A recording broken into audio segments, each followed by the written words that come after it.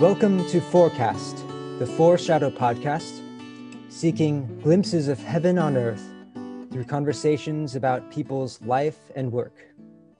I'm Josh Seligman, the editor of Foreshadow.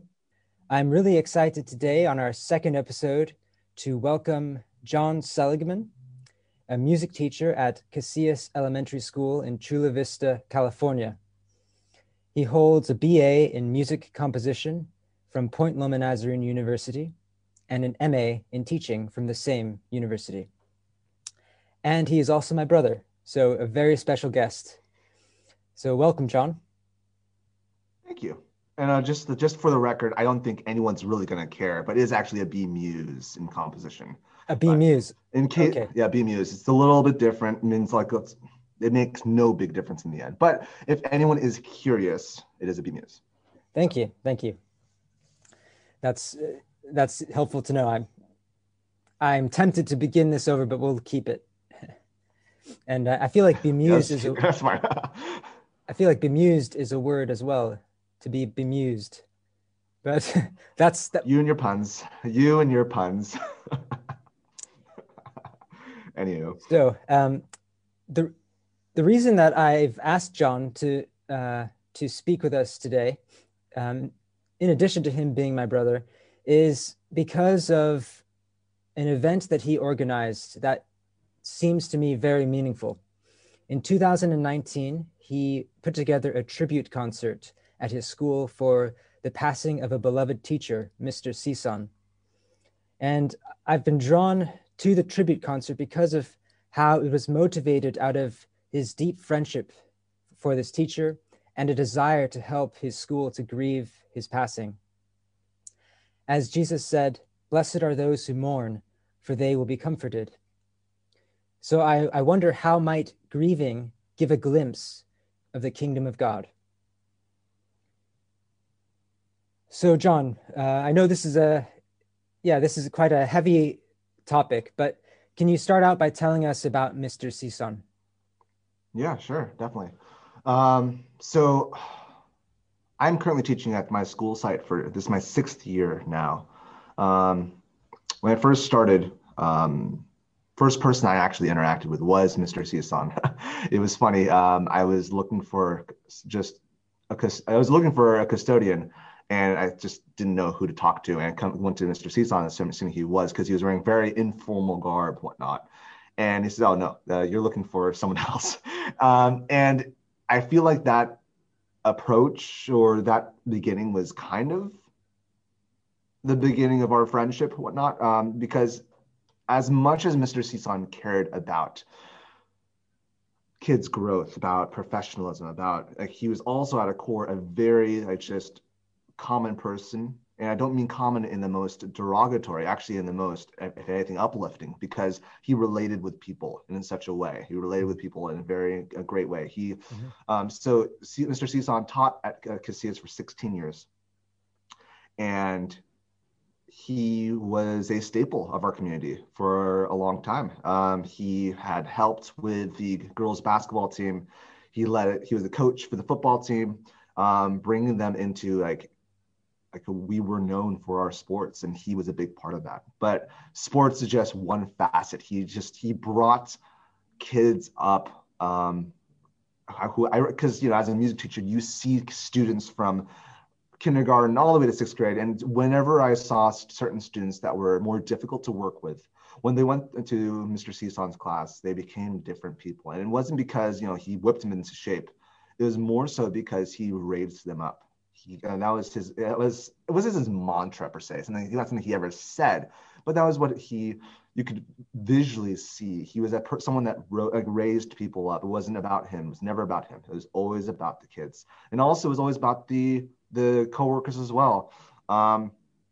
After my first awkward interaction with him, he definitely just kind of took me under his wing. He was a Filipino, and so in Tagalog, there's a term called kuya, and kuya means older brother. And I always saw him as a kuya. I always saw him as someone who just, even though I was a young kid who had no experience whatsoever, he saw something in me enough to try to bolster me into the teacher I am currently. So placed me in positions. He nominated me for Teacher of the Year a couple times. Like it was Wow. just that was his idea. Just help people out, make this community better, and don't do it in a frou-frou way. And that's what I was bringing back earlier in that bit with like the whole garb. Like he wasn't someone that tried to Mm. like impress anyone. It was always about how can we make this community better.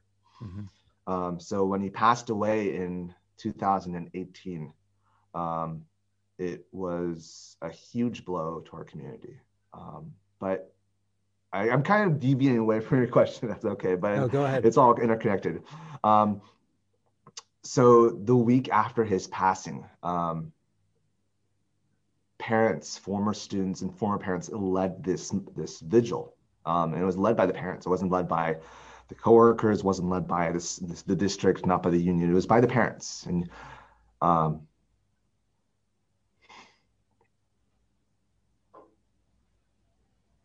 you could see like there were hundreds of people there. In a last minute effort, hundreds of people at this event, from students I had last year to students currently, to also students that were in college, students that had passed in college. And you could just see in this, just this glimpse like of an evening that was created in a spur of a moment. You could see just the impact that he had. And one thing that was also meaningful is that Mr. Sison's mom and also Mr. Sison's siblings, like, they knew he had an impact, but for them to see how many people were there was was mind blowing for them. Mm. Um, and it just kind of contextualized everything for them. What his job wasn't just helping kids out as a teacher. His job was really he formed a community, and that night was definitely um, a vertical slice into that, if I may. Mm. Thank you. Yeah. Yeah. So what then what inspired your organizing the tribute? It seems like it was about a year later, perhaps, was it? Or what led into that idea to do another It was kind of tribute to him for him? it was the same school year, mind you. Okay. So he passed away in the fall of 2018. Okay. I had the concert in the spring of 19. So it was the same school year, same kids. Um, but something that I noticed after his passing, after the vigil, after the funeral, a month later, I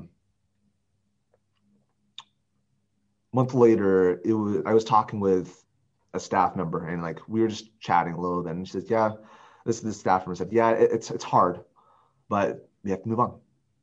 And so I saw, as you know, as after the big events that happened, and once came into ordinary time, if I may, um, though not the church calendar ordinary time, must be Hmm.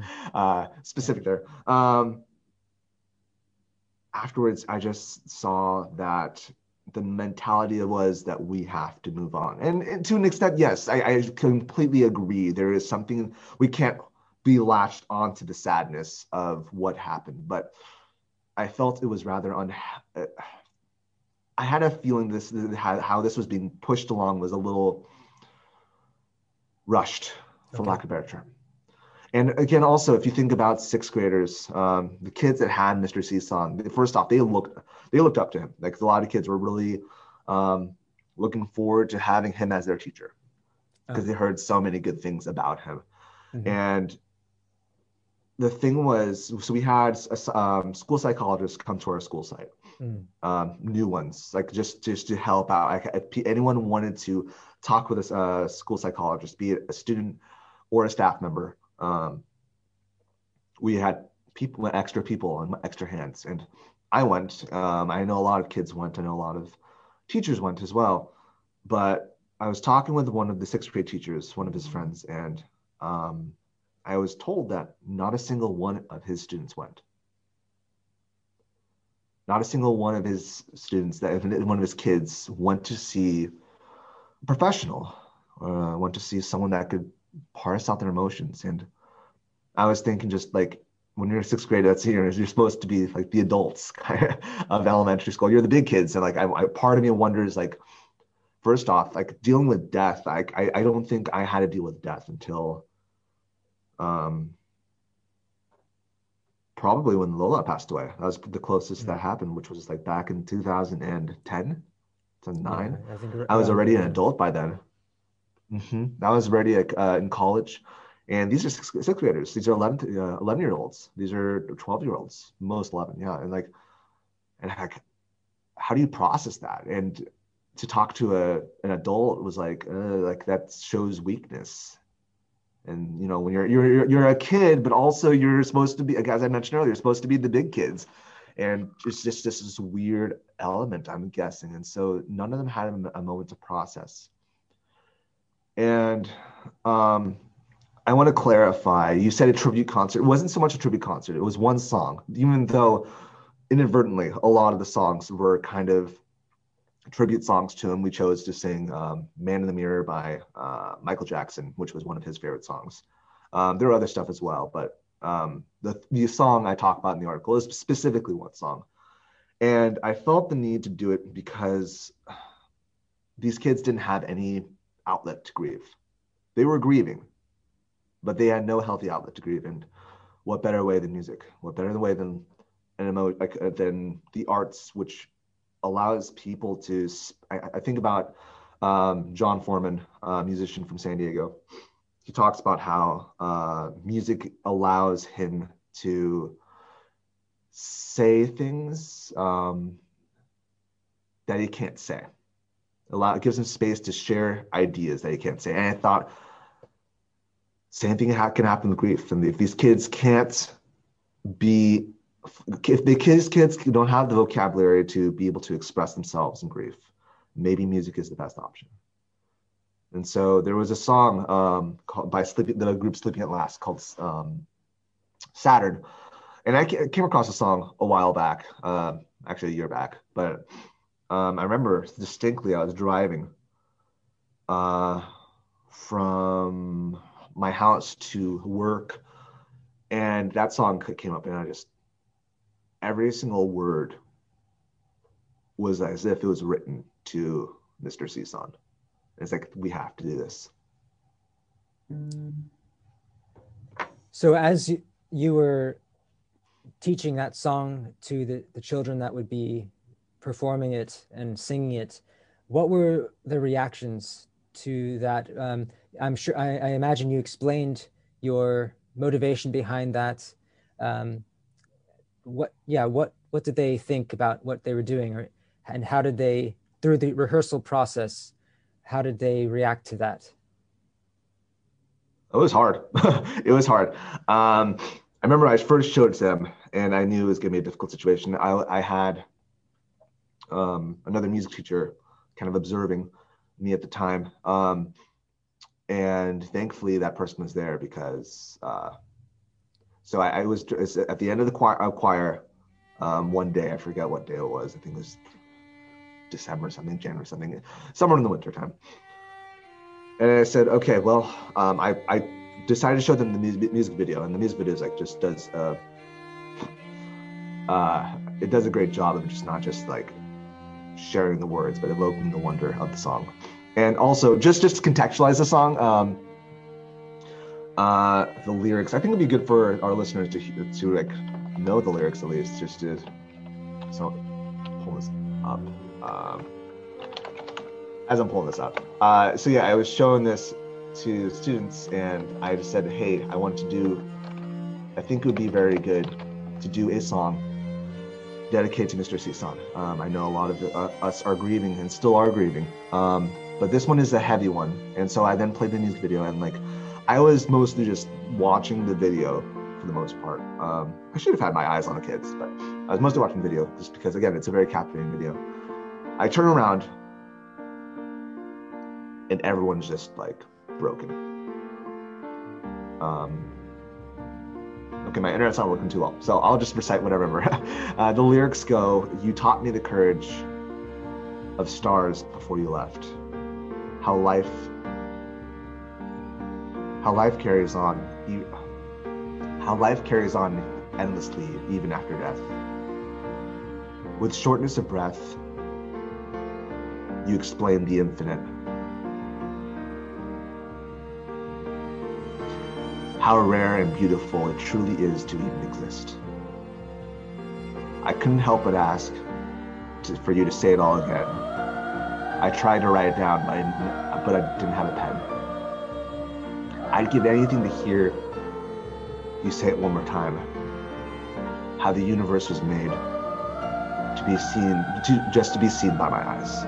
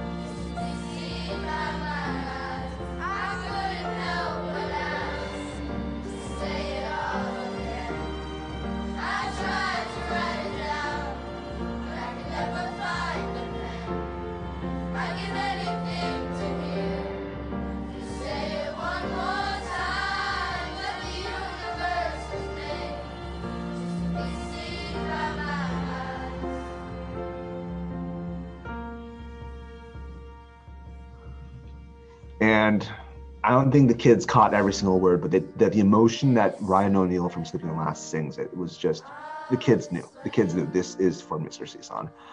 And yeah, it was really hard. And I just then kind of just did a whole, like, everyone said, we sit around like, okay, this concert is not for me. This is just as much of your concert as it is anyone else's. And I want to ask you guys, do you feel comfortable singing this song?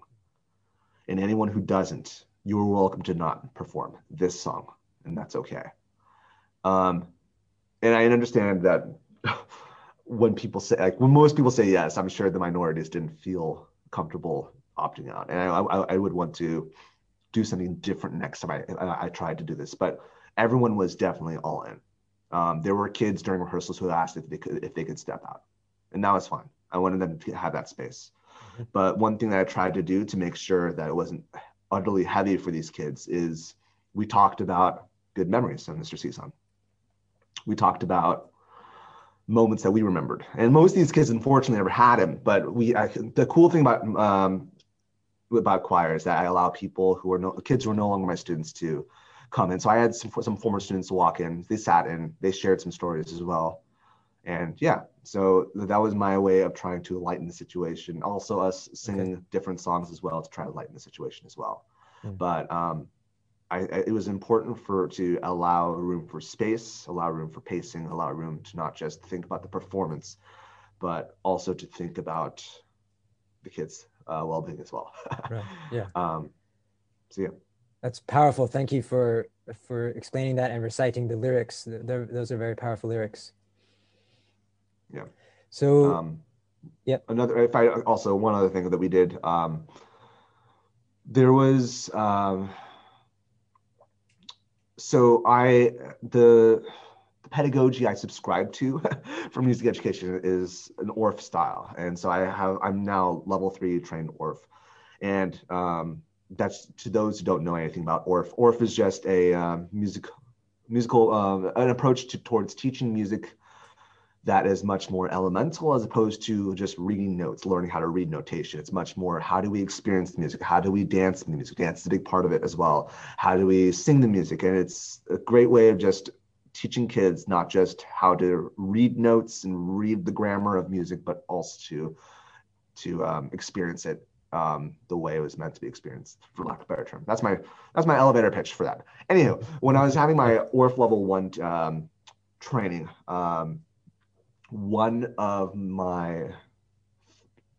the other students, like adult students that was being trained, I believe it was her mother that passed away, and so she had to leave, and unfortunately, she wasn't able to be trained that year.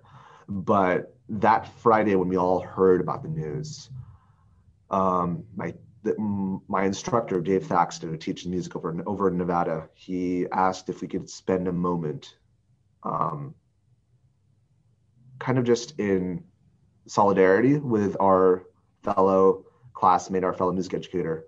And so he had these glow in the dark, not glow in the dark, these light up orbs that were like a diffused light. And it was like, and so he gave us all orbs and he played this music. I wish I remember what song it was, but it was a very just not sentimental. It was very like, it was instrumental. And essentially he asked us he turned off all the lights and we all turned on the orbs. And he asked us to just move the orbs in any fashion that we feel would be appropriate as we sit in solidarity with our friend's mother's passing. Okay.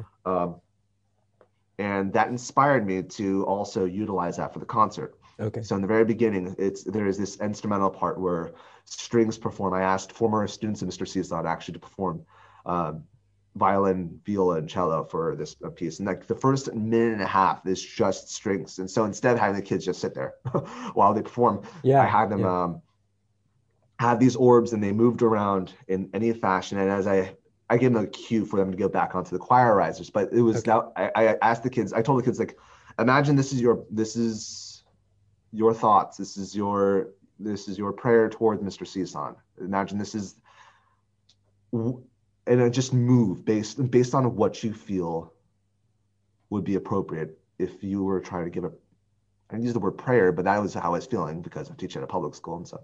But like, how would you give a prayer to Mr. Cison? And so that was another element of the performance as well. Yes.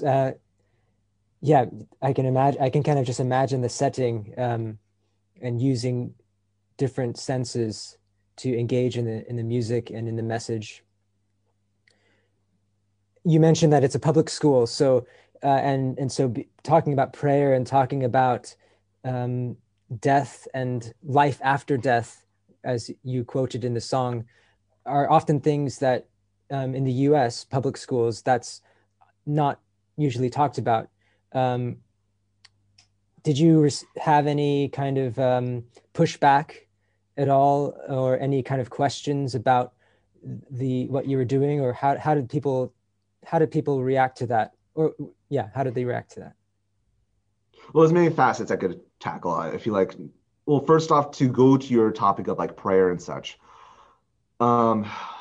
this is topics of prayer, topics of injustice, topics of all things. Like being an educator, it's really difficult because you have this mentality that education is neutral, that what we teach ought to be neutral, but everything's political. Everything we do is political. The fact you have public education, that is political in of itself. The fact that we teach anything has a spiritual element. And so over the past 6 years, something that I've been trying to garner towards is that if I try to be equitable, I try to also not just, even though I am a Christian myself, it is important for all people to be empathetic to all walks of life, be it religious differences, be it racial differences, be it haven't had this, but also orientation differences. Like I try to allow that this world, whether or not you we need to be empathetic towards different people. And so if the top when I remember no one asked me about the prayer aspect per se, but like there's another song that was like, when we were singing like a Christmas song. In Christmas, we were singing a song that was based off Silent Night. Like someone like was like a little bit unsure about that, and I said, well, we're also singing a Hanukkah piece as well. We're singing all these different elements, and like my job isn't to tell you what to believe. My job is to make sure that you, or spiritually believe. I should clarify. But my job is to make sure that you at least are empathetic towards people who have different values. And so, yes, we are singing a Christian song.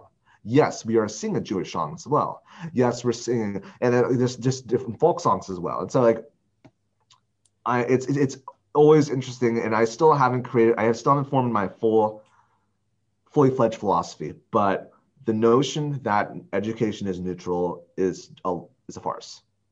And I think it's important, instead of us to try to cling towards that, we need to create brave spaces where people can share their walks of life in a space where they won't be shamed, they won't be attacked. And that's for all different walks of life. And so that we can just become better people in general. So Thank you. that was one aspect. Yeah. Okay. That's one element of the question. The other element is like as far as parent responses. No, parent. I didn't ask about parents' responses. No, Okay. no. But if you want to share that, feel free. But really, what you're saying, I think. Thank you for answering that, because that wasn't one of the questions that I had told you I was going to ask. So that was a bit on the spot there. But I think grief is a universal emotion, and the language of this song, maybe not everyone could fully agree with, but I think that just from what I've heard about it and read about the song, it seems that you at least your goal was to create a space for people to grieve, to give them a language through which to do that, even if the exact words aren't what they would normally use. To give them some kind of channel or an opening that they might not otherwise have without the song. So did you see that happening? What effect did you see the song having on the school community during and after the performance? Sadly, I cannot tell what impact this had on difficult. students. Okay. I mean, to begin with, grief is something that we don't teach our kids. Like even adults, we don't teach them. I think about how our Western society deals with death. We place them in a box and place them underground. Like I know that's more for like, optimizational, reasons. Even though, well, actually, that's a different topic for another time. But how we deal with death is very it's very much we want to put it away. We want to not deal with it. It's a loss. And so when we think about it, the more we just become captivated by it. At least that's the mentality we think about. But in the same sense, like it's important for us to acknowledge it. And so unfortunately, yeah, I don't know what long-term impact this song had. I can tell you a few things. It was very hard for the kids. I can tell you that some kids, one student in particular, the next year, even though she wasn't a student of Mr. Cison, she asked that we could sing it again and said that was a one-time deal. Sorry. But it showed that it made an impact on her. At least for that student, yes. And also I think about, I told you that the students in Mr. Cison, they didn't see, there was a lot of just, I don't know the right word I'm looking for. It was just a cobweb, or not even cobweb, like an entanglement of what am I supposed to do with this? I remember one student who was in choir. She had a lot of guilt about his death, kind of attaching something that she said to him, not in a bad way, but something she said to him, and that was the last thing that she said to him. And wow. It was like something that it wasn't if I remember correctly, it's something to do with like uncertainty with academics, and like, and she actually saying like, this is the last thing I told Mr. Season, and like, and so like there was a lot of that, like, but one thing I do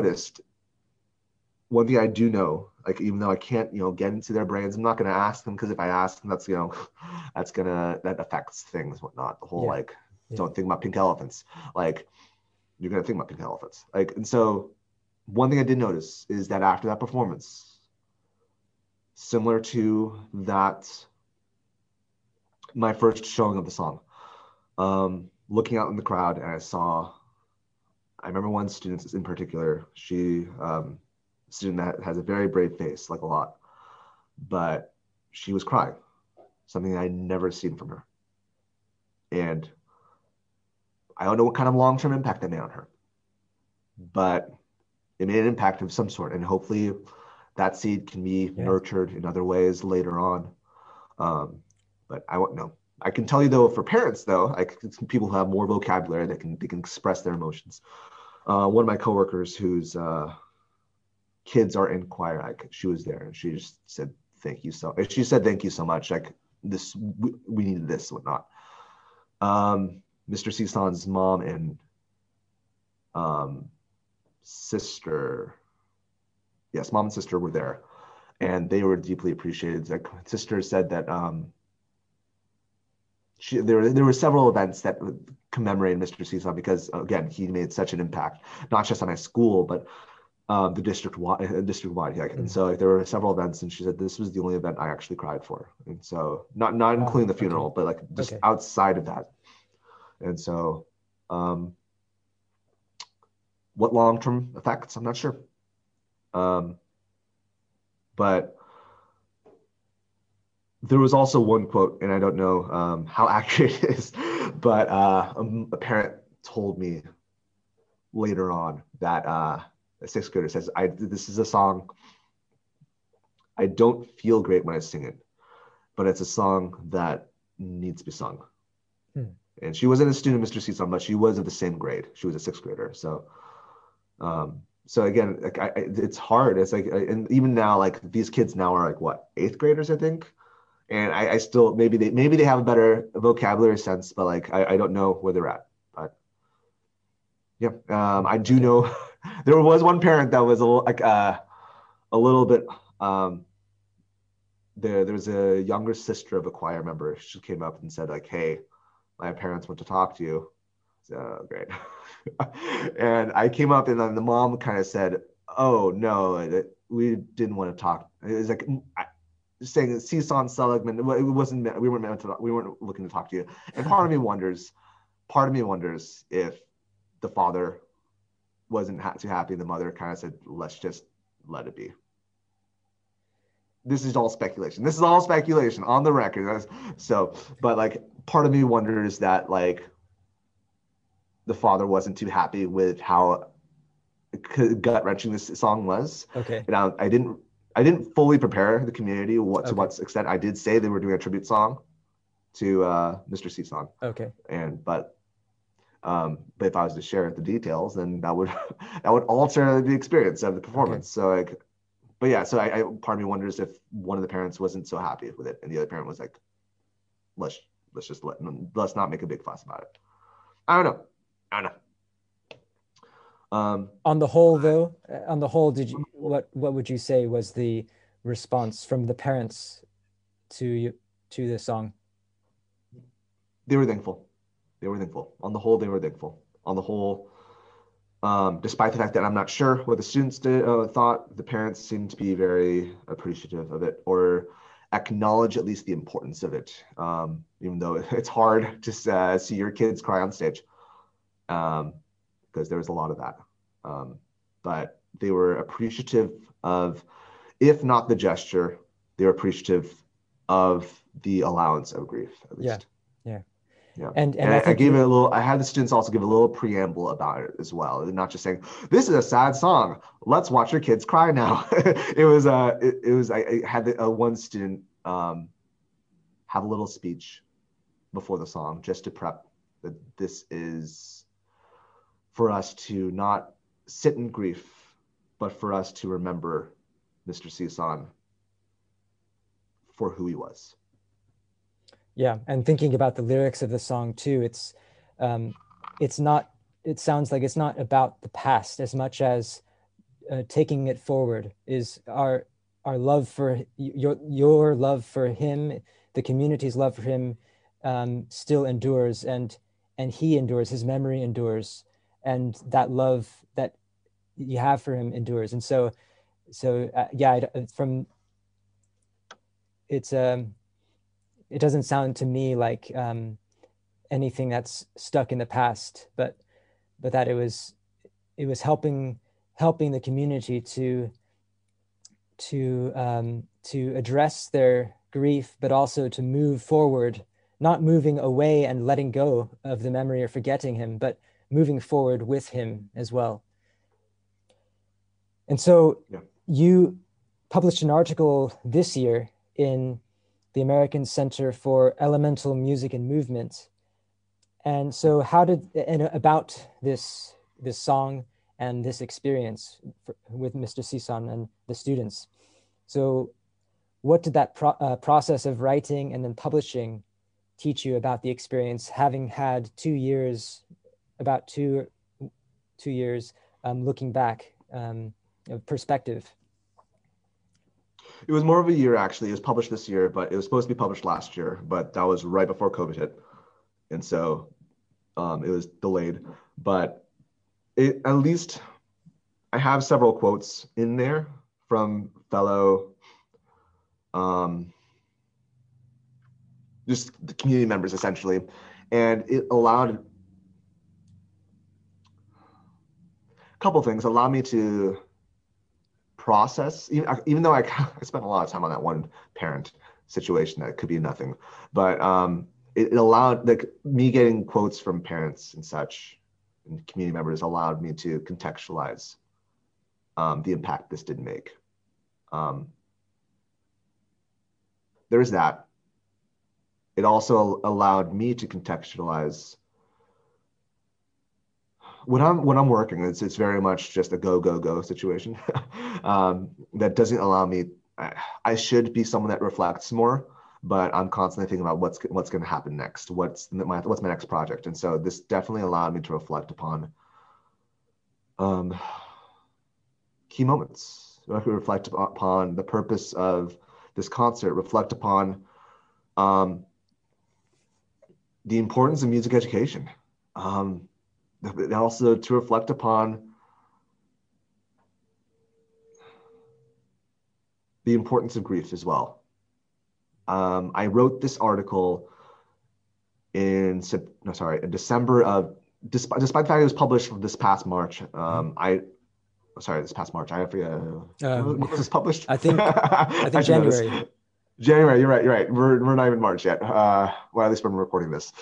But yeah, and so despite the fact it was published this January, I wrote this, as mentioned already, in December of 2019, and COVID had not hit yet, at least not in the West. Okay. It was definitely, you definitely saw signs of it, but it was not nearly what it is now. And I think about when I was editing it so that it would be released a second time. Well, not a second time, released for the January release date. We were already in the middle of COVID. Okay.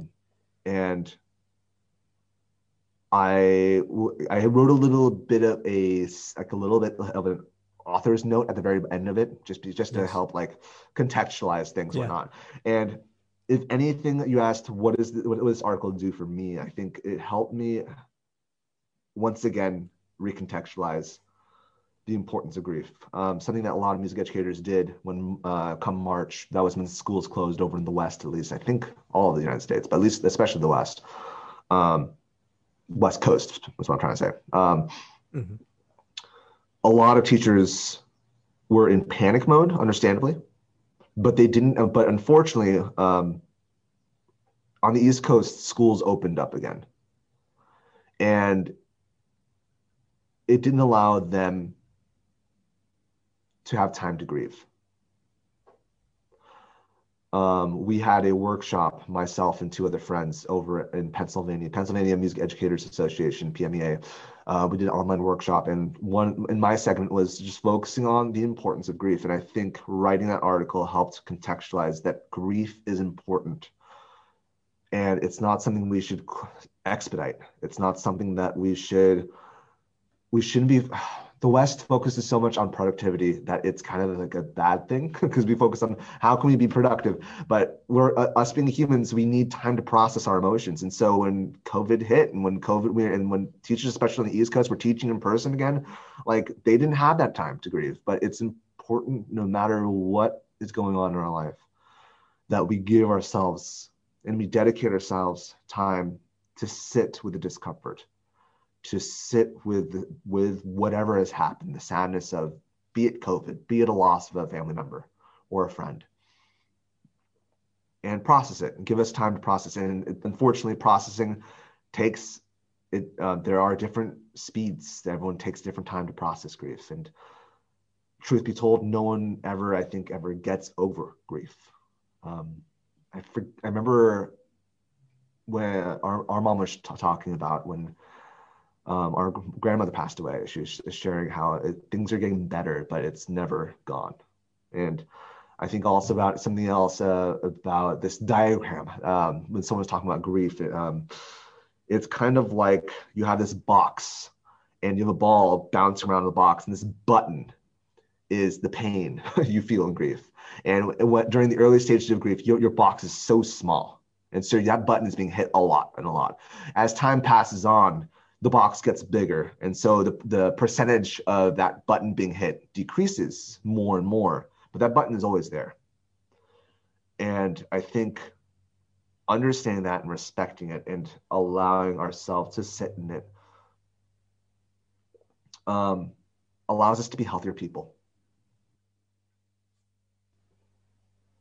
So before we close our conversation, are there any questions that I didn't ask you that I should have asked you, or that you think is still lingering, and anything that's still lingering that should be addressed in this conversation?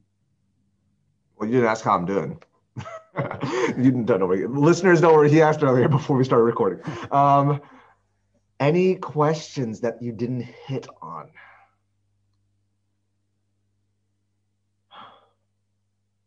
Well, that's a broad question. I don't know. I think I've shared this narrative a lot over the past couple months because of that article and because things have been flowing.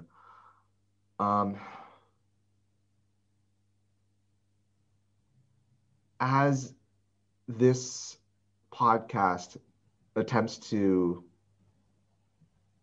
see snapshots of can you recap the mission statement of Foreshadow?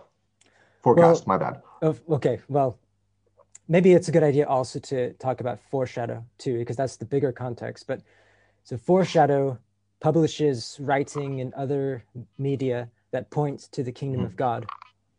And Forecast is a podcast under Foreshadow, or coming from Foreshadow, that seeks to offer glimpses of heaven on earth, or seeks glimpses of heaven on earth through conversations with people about their life and their work. So in this context of what we're describing with the song, is what I hear is the song that you're performing. It helped people to grieve and to mourn the loss of Mr. Sison, and also to hold their love for him, and not to put it aside, but to continue in their love for him and their memory of him as they go on. As Christians, we believe that death is not the end, that that God is making all things new, and we have this hope of the resurrection, that and that our love for people, that their memory is not ended even in death, but that through Christ's love, he's working to make all things new, and for those of us who die in him will have eternal life in him. And so this song that you led the students in, um, just very much is in line with that, because it's pointing to that coming age in which we have the hope of life. And so throughout the ages, Christians um, have offered their love to those who had passed away, and experienced that they're not they're not gone. Just as Jesus said, that God is the God of Abraham, Isaac, and Jacob. He is the God of the living, not of the dead. And so those who are asleep are actually, in some mysterious way, are alive in God. And so so that's the reason why I wanted to speak with you about this, was because this song and as I'm learning more about it, this experience has pointed to that hope. And even if someone doesn't believe in that hope, they can at least, there's that universal language of grief and the love that they have for and have had from Mr. Sison, that this song enabled them to express. And hopefully, from what you're saying too, in that expression, in that honesty, perhaps helped them to heal as well, because mourning is a painful thing. It seems that, but in the same time, Jesus says that blessed are those who mourn, and so it is. And that's partly been my question that's been guiding this conversation, is where was the blessing through the mourning that you did? So if I can ask that question to you, if there was a blessing, where was the blessing and the comfort that came through the mourning? Sure thing. I'm going to be answering this in my typical long path version. Yes. So listeners, hold on to your seats. I think one of the biggest issues with at least the American church, aggregately, is that we try to our language is constantly looking at heaven. And don't get me wrong, I'm not someone who says heaven is a terrible place. I'm saying that we focus so much on the good that whenever any trial, whenever any issue comes up, we would say this is something towards the kingdom of heaven. This is something like always looking towards the positive. And it gets into this very bad sense of toxic positivity, where people will constantly say, whenever someone's grieving, oh, at least it isn't as bad. Or yes, but they're in a better place. Like, that's not stuff that you tell people. They're grieving. These are real emotions that are dealing with real people. And I find it a failing of the modern Western church. I only say Western because that's the one I exist in, that we try to expedite sorrow. We try to always talk about Easter morning without recognizing the fact that Saturday and Friday happened. That darkness covered the earth, that Jesus died. And now I think it's important that we don't expedite the goal, for lack of a better term. We don't try to shoot for it. We shouldn't always be looking for the light. Or saying that the light only is like what we latch onto, because we exist in darkness. We exist in this fallen state. And it's important for us to recognize that. And I think I could have just sang with the students happy songs. I could have just sang with the students Man in the Mirror. Mr. Sison loved that song. That's a fun song.